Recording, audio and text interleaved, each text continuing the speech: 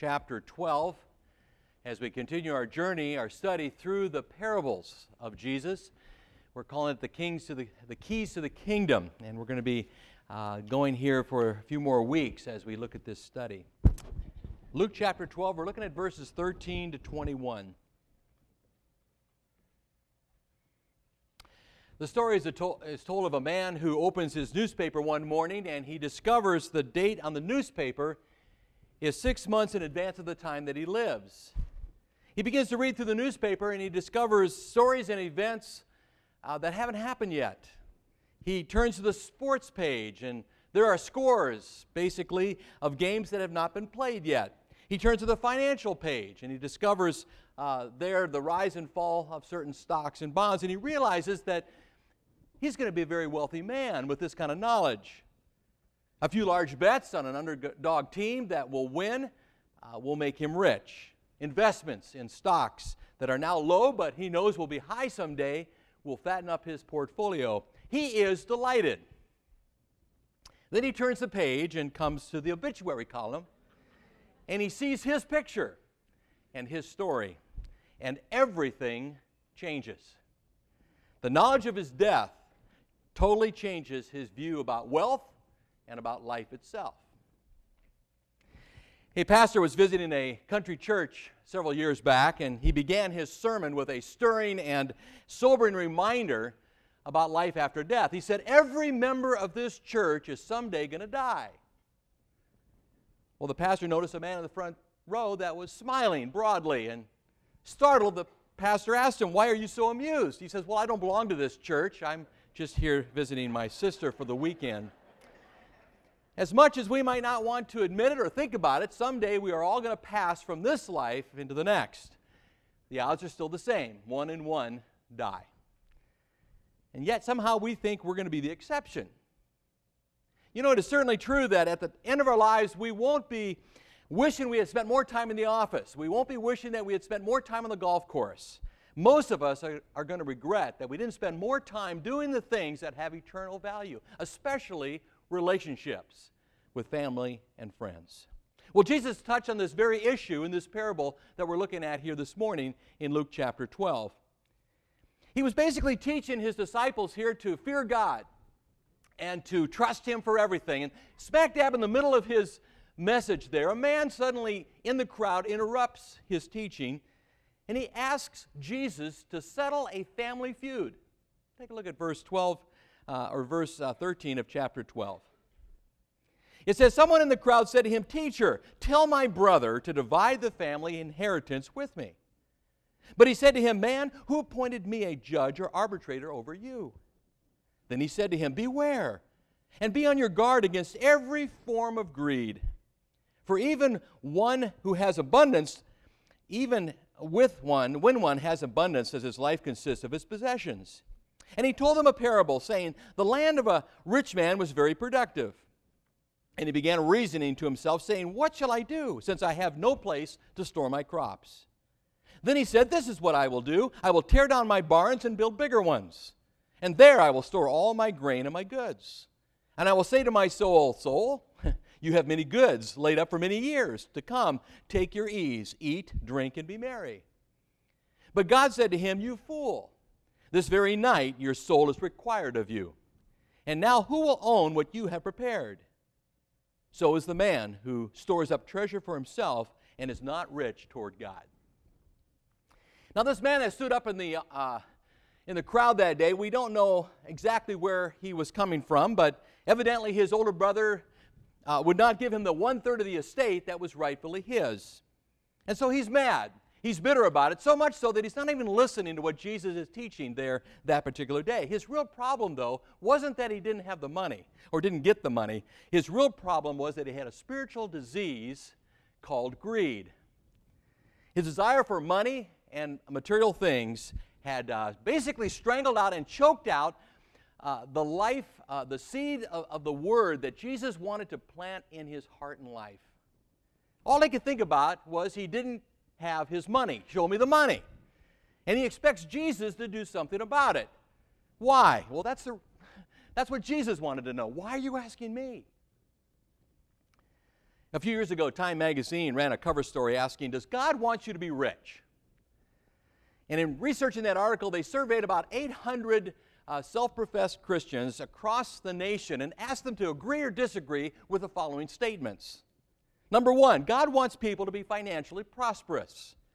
61%, nearly two-thirds of the people said yes. Material wealth is a sign of God's blessing. 73, almost three-fourths of the people agreed with that too. Poverty can be a blessing from God. About half the people agreed with that, half weren't so sure about that. Number four, Jesus was not rich, and we should follow his example. Again, about half agreed and half disagreed. If you give your money to God, he will bless you with more money. Most of the people did not agree with that. Christians in the U.S. don't do enough for the poor. About half agreed, half disagreed. And then finally, giving away 10% of your income is the minimum that God expects. 40% agreed. 60% said no. Now, there's obviously a wide range today of opinion among Christians when it comes to the whole topic about money. To be honest, there are very few things in our lives that will push more emotional hot buttons than money. Why is that? Why did Jesus have more to say about money than about heaven and hell combined? In reality, how you and I view money really does affect just about every other thing in our lives. Let's be honest. Money is often the measure as to how we value and what worth we give to people. Money is often how we view our own worth and value. And money is often the conflict of many relationships. In fact, marriage counselors will tell you that the number one thing that couples come in to counsel about and argue and fight about is money. Number one. Number two is sex. Now, Jesus here, in this passage, could have settled this family feud with a lot of wisdom and with a lot of skill, but he refuses to do so. He doesn't do it. Why? Because most people want Jesus to solve their problems and not change their hearts. Jesus knew that this family feud over money was really only a symptom of a far greater, deeper problem that this man had, and it was with greed. As the great physician, Jesus refuses to put a Band-Aid on a cancer. God deals with causes, not symptoms. And so this led him to teach this parable about the foolish farmer. It talks about covetousness. What is covetousness? Covetousness basically is the disease of discontent, and we all have it to some degree or another. It's a hunger and a desire for more and more and more stuff, more and more money. It basically is a dissatisfaction with everything else. You're never really happy with what you have. You always want a little bit more. And that particular sin, the last of the 10 commandments, thou shalt not covet, really basically leads to all other kinds of grievous sins in our hearts and lives. Eve coveted being like God, and so she took basically the forbidden fruit there in the garden. Lot's wife coveted Sodom, and she was killed on the spot. Achan coveted the spoils of war, and it destroyed him and his family and everything that he had. David coveted his neighbor's wife, and it plunged him, his family, and the entire nation into the pit of trouble and despair. Again, the last of the 10 commandments is, thou shalt not covet. By coveting, we break all the other 9 commandments. Now, the key to this parable is basically in verse 15. Jesus says, beware, be on your guard, look out, watch out, be aware. Guard against every form of greed. For not even when one has an abundance does his life consist of his possessions. You see, the covetous man or woman basically has bought into this lie that basically the key or the key to success and happiness in life is having more stuff, more things, more money. But in this parable, Jesus warns that an abundance can actually make you a miserable failure. The younger brother thought that all of his troubles would be over if he just had the money that was rightfully his. Now, this doesn't all mean that God is not aware of our basic needs. He is. In verse 30, Jesus says, your Father knows that you need these things. God is aware of our basic needs, and He promises to meet all of our needs. But what this does mean is that things in and of themselves can never bring success or happiness or joy. And so here in this parable, Jesus pictures a man who suddenly becomes very wealthy, rich overnight. For the first time in his life, he has a bumper crop. He has a ton of money and an abundance of stuff. Unfortunately, he responds to these blessings in the wrong way, and then he dies, and then his family fights over what he left behind. The whole point of this parable is for us to take a spiritual inventory of our own heart. How do we respond to the material blessings, the rich blessings that God gives to us? Do we see God or do we see ourselves? When this farmer looked at his bumper crop and all that he had, all he could think about was himself and his pleasures. In fact, there are 11 personal pronouns here in this passage. This man not only had a heart disease, he had an eye disease. I meaning me. He talks about my goods, my fruit, my barns, my soul. He's completely oblivious that everything he has came from God, and everything that he has belongs to God. Which is really the first application of our passage here this morning. Number one, first and foremost, we need to understand that God owns everything. And I'm just his money manager. Deuteronomy 8:18. It says, "But you shall remember the Lord your God, for it is he who has given you power to make wealth, that he may confirm his covenant which he swore to his fathers as it is this day." Psalm 24:1, "The earth is the Lord's, and all that it contains, the world and those who are in it. Everything and everyone is God's property." Haggai 2:8, "The silver is mine, and the gold is mine, declares the Lord of hosts." 1 Corinthians 6:19, "Do you not know that your body is a temple of the Holy Spirit who is in you, whom you have from God, that you are not your own? For you have been bought with a price. Therefore glorify God in your body." So even you yourself are not your own. You're God's property. And so you and I have to have this steward mentality, basically when it comes to our money, when it comes to our possessions, when it comes to our stuff. We're stewards. I heard a few years ago, Bill Gates took nearly half of his billions of dollars in assets and basically created his own money market account. With only one investor, himself, his account was among Wall Street's top 10 in the nation. And he basically had one accountant, one man who was in charge of his boss's money. As Christians, we're in the same position as that accountant. As Randy Alcorn puts it, a steward manages for the owner's benefit. The steward carries no sense of entitlement to the assets he manages. It is his job to find out what the owner wants done with his assets and then carry out his will. Once a distraught man rode his horse up to the great John Wesley back in the 18th century, and he said, "Mr. Wesley, something terrible has happened. Your house is burned to the ground." And John Wesley thought for a moment. He paused and he said, "No, the Lord's house is burned down. That's one less responsibility that I have." What a great perspective. What a bold affirmation of reality. It is all God's. It all belongs to him. Everything we have, everything we are. And I'm just his money manager.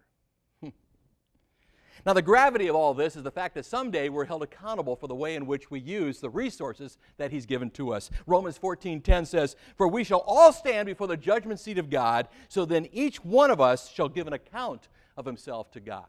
We're accountable for the time, the talents, and the treasures that God so richly gives each and every one of us. God owns it all, and I'm just his money manager. Now, as the owner or the boss of the company, God is very, very generous. The Bible tells us that he knows that we need things. He provides for us all things richly to enjoy. And he makes, this is interesting, he makes the sun to rise on the evil and the good, and he makes the rain to fall on the just and the unjust. In other words, riches don't just happen to good people. Far from it. The fact that this farmer had a rich harvest does not mean he was a better person. It simply proved that God was kind and gracious to him. Wealth is no measure of worth. Having a lot of money does not make a person worthy any more than a person who doesn't have any money makes them, or he or her, unworthy. In fact, someone put it this way: having more money doesn't make you a better person any more than having a lot of kids makes you a parent, necessarily. What it does mean is that you have more responsibility as God's money manager. Here's the problem. For every 99 people that can handle poverty, only 1 in 100 can handle riches. No wonder Moses warned his people. He warned the people of Israel before they came to the promised land, just to be on the lookout for the blessings that are going to come their way. He knew they could handle the battle.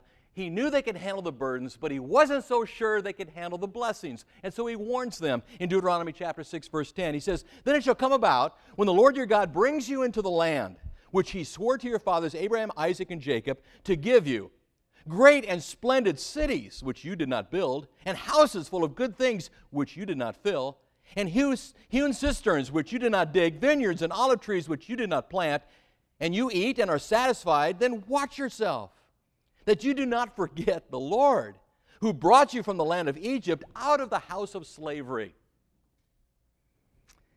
When we look at the blessings that God so richly gives us, do we think of God or do we think of ourselves? Is it an opportunity to inflate our own egos, or are we greatly humbled by the fact that God would give to us what he has given to us so abundantly and richly? This is what it means to be rich toward God. It means material blessings of life enrich us spiritually instead of robbing us of our faith and joy. We enjoy the blessings because they draw us closer to God, not away from him. Do we think of enjoyment or do we think of investment? The self-centered person immediately thinks of enjoyment. And in verse 19, that's what the rich man tells himself. He says to himself, "Soul, you have many goods laid up for many years. Take ease, eat, drink, and be merry." Live it up, go for the gusto, enjoy. All he's thinking about is his own pleasure. The spiritually minded person realizes that God, as God's money manager, he asks the question, how can I use these gifts to help others and to glorify God? Now, there's nothing wrong with enjoyment. I think sometimes people think, oh, wait a minute, doesn't that mean I can enjoy what God has given me? Absolutely. 1 Timothy 6:17 tells us that God gives us all things richly to enjoy. But a selfish enjoyment that ignores God and ignores others is not a part of God's plan. Neither does he bless that. One of the tests of spiritual maturity is a desire to use what we have for the benefit of others. Which leads to a second application here in our parable. My heart always goes where I put God's money. My heart always goes where I put God's money. In Matthew 6:21, Jesus states, "For where your treasure is, there will your heart be also." God wants your heart. He doesn't need your money. But listen, when he has one, he has the other. If he has your heart, he has your money. If he has your money, he has your heart. And so Jesus, in a real sense, is saying here, show me your checkbook, show me your Visa card, show me your receipts, show me your statements. I'll tell you where your heart is. Money leads, heart follows. As Randy Alcorn puts it, God wants your heart. He isn't just looking for donors for his kingdom, those who stand outside the cause and dispassionately consider acts of philanthropy. He's looking for disciples, immersed in the causes they give to. He wants people so filled with a vision for eternity that they wouldn't dream of not investing their money, time, and prayers where they will matter the most.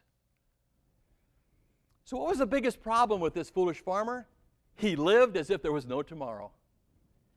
He may have had a brilliant stock portfolio. He may have had a great medical plan. He might have had an excellent retirement package. But he thought that every day was going to be like today. And that night, he died. It leads us to the third application from our passage here this morning. Heaven, not earth, is our home. Heaven. 2 Corinthians 5:20 states, "Therefore we are ambassadors for Christ, as though God were entreating through us. We beg on your behalf, on behalf of Christ, be reconciled to God." What is an ambassador? You and I are called to be ambassadors. An ambassador is a foreigner living on foreign soil. We are foreigners living on foreign soil. Philippians 3:20 adds, "For our citizenship is in heaven, from which we also eagerly wait for a Savior, the Lord Jesus Christ." You see, where we choose to put our treasure really tells us it depends largely on where you consider home. Where do you consider home? We're pilgrims. We're just passing through, and pilgrims travel light. Randy Alcorn points out that this planet really is a landfill. He says it's a junkyard. It's a final resting place for all of our stuff. Think about it. He writes, sooner or later, everything we own ends up here. Christmas and birthday presents, cars, boats, and hot tubs, clothes, stereos, and barbecues, the treasures that children quarreled about, friendships that were lost over, honesty that was sacrificed for, and marriages broke up for, it all ends up here. Somebody call it the ash pile principle. Why? Because it's all going to burn. It really is, all of it. Now, Bill Gates' ash pile might be a lot taller than mine or bigger than mine, but so what? It's an ash pile. That's the ash pile principle. I want you to think about what this foolish farmer could have done if he was a man of faith, a man of conviction, a man of dedication. Warren Wiersbe, in his book, suggests that he might have called his family and friends together when he got that bumper crop and had a praise service. Praise God, look what God has blessed me with. Or he could have shared his wealth with those that are less fortunate. Or he might have distributed it to members of his family before they would all fight about it after he was dead. He might have invested that wealth in another way for projects in his community or given it to his local church. We really have to think of life in terms of investment. Everything we have is an investment.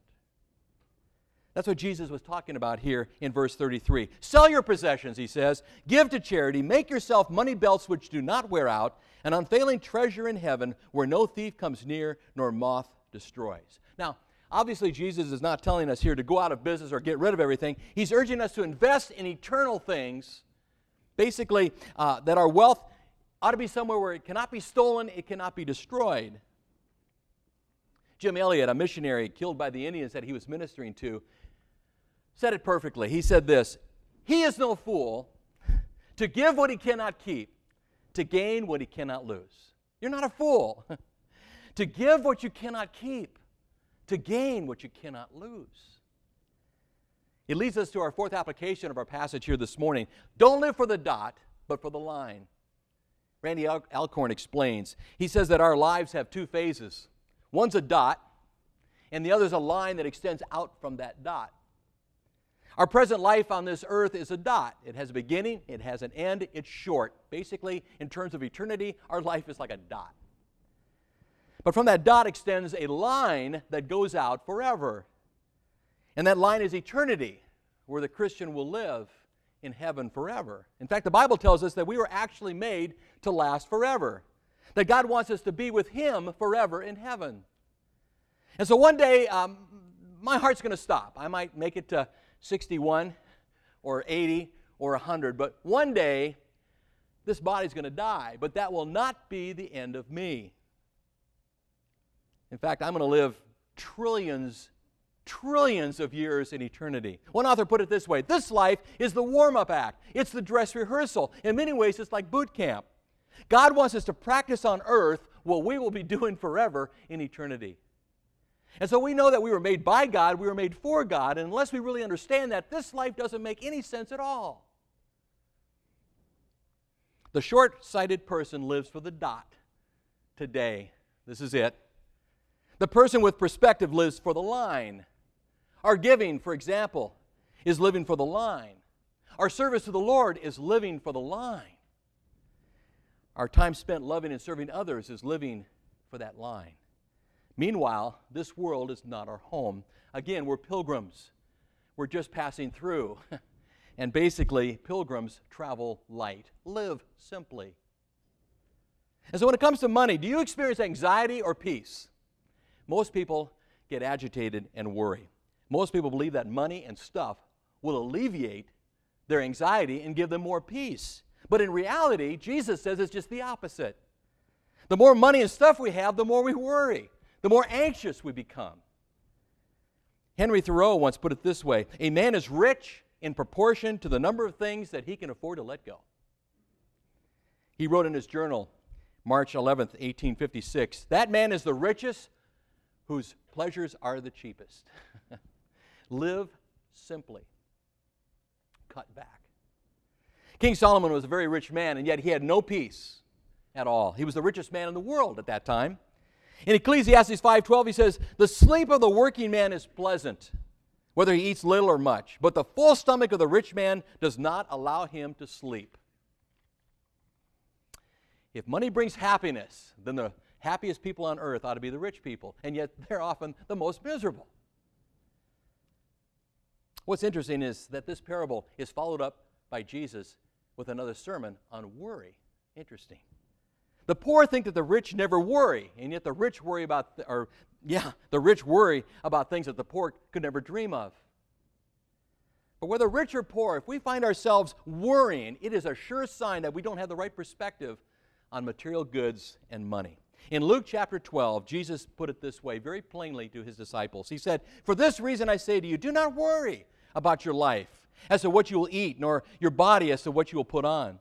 For life is more than food, and the body more than clothing. Consider the ravens, for they neither sow nor reap. They have no storeroom or barn, and yet God feeds them. How much more valuable you are than the birds. And which of you by worrying can add a single hour to his lifespan? If then you cannot do even a little thing, why do you worry about other matters? Consider the lilies, how they grow. They neither toil nor spin. But I tell you, not even Solomon in all his glory clothed himself like one of these. But if God so clothes the grass of the field, which is alive today and tomorrow is thrown into the furnace, how much more will he clothe you, you men of little faith? And do not seek what you will eat and what you will drink, and do not keep worrying. For all these things the nations of the world eagerly seek, but your Father knows that you need these things. Seek first his kingdom, and these things will be added to you. Do not be afraid, little flock, for your Father has chosen gladly to give you the kingdom. Sell your possessions, give to charity, make yourselves money belts which do not wear out, an unfailing treasure in heaven, where no thief can come near, nor moth destroy. For where your treasure is, there your heart will be also." What is the cure for worry? What is the cure? To stop living for things and start living for God. Luke chapter 12, verse 31. But seek first his kingdom, his righteousness, and all these things, all your basic needs will be taken care of. They'll be added to you, Jesus said. You know, nothing simplifies life more than simply putting God first and getting your priorities straight. It leads to the final application of our passage here this morning. Giving is the only antidote to materialism. Giving is the only antidote. It's the only cure. Why is that? Randy Alcorn puts it this way: the act of giving is a vivid reminder that it's all about God and not about us. Giving is a joyful surrender to a greater person and a greater agenda. Giving affirms Christ's lordship. It dethrones me and it exalts him. Only giving defies that spirit of entitlement and breaks me free from the gravitational hold of money and possessions. Giving shifts me to a new center of gravity, heaven. You know, I'm absolutely convinced that if God prospers you and I, it's not so that we would raise our standard of living, it's that we might raise our standard of giving. Are we givers or are we takers? When God provides more money, we often think, hey, this is a blessing. I got this bonus, I got this new job, I got more funds. This is great. But it's also a test. It's a blessing, but it's also a test. When I hand a package to a FedEx man, it doesn't belong to him, right? He's just the middleman. His job is to get that package to the person that I intend to go to. We are God's errand boys. We are God's messenger girls. And yet he gives us the responsibilities to set our own salaries. Imagine that. We don't own the store. We just work here. So why is it that God gives some of his children more than they need and others not enough? I think it's because he can then use us as his children to basically help one another. 2 Corinthians 8:14 puts it this way: at the present time, your plenty will supply what they need, so that in turn their plenty will supply what you need. Then there will be equality. As it is written, he who gathered much did not have too much, and he who gathered little did not have too little. You know, I don't really think that God wants us, for the most part, to have too little or too much. I look at Proverbs 30. It tells the danger of both. The writer says, keep deception and lies far from me. Give me neither poverty nor riches. Feed me with the food that is my portion. Why? Lest I be full and deny you and say, who's the Lord? Or lest I be in want and steal and profane the name of the Lord. Remember the story about the sailor long ago who was shipwrecked on one of those South Pacific islands full of natives? The story goes that he was seized by the natives, hoisted up to their shoulders, carried to the village, and set on a crude throne. Little by little, he learned that it was their custom once each year to make a man a king for a year. He liked it until he began to wonder what happened to all the former kings. Soon he discovered that every year, when his kingship was ended, the king was banished to a distant, barren island where he starved to death. Sailor didn't like that too much, but he was smart, and he was king for a year. And so he put his carpenters to work making boats, his farmers to work transplanting fruit trees to the island, farmers growing crops, masons building houses, so that when his kingship was over, he was banished, not to a barren island, but to an island of abundance. That's a good parable of life. We're all kings here for a little while, able to choose what we will do with the stuff, the resources that God has so abundantly given to us. We can't take it with us, but guess what? You can send it on ahead. It all boils down to where our heart is today. Where's your heart? Where's my heart? Jesus clearly says, do not lay up for yourselves treasures upon the earth, but lay up for yourselves treasures in heaven, for where your treasure is, there will your heart be also. God wants us to enjoy the good gifts, just like we want our children to enjoy the gifts that we give to them. But He does not want us to depend on things. He wants us to depend totally upon Himself. As believers in Jesus Christ, we are sheep in God's flock. We are children in God's family. We are citizens in God's kingdom. Let's never forget that. We have nothing to fear.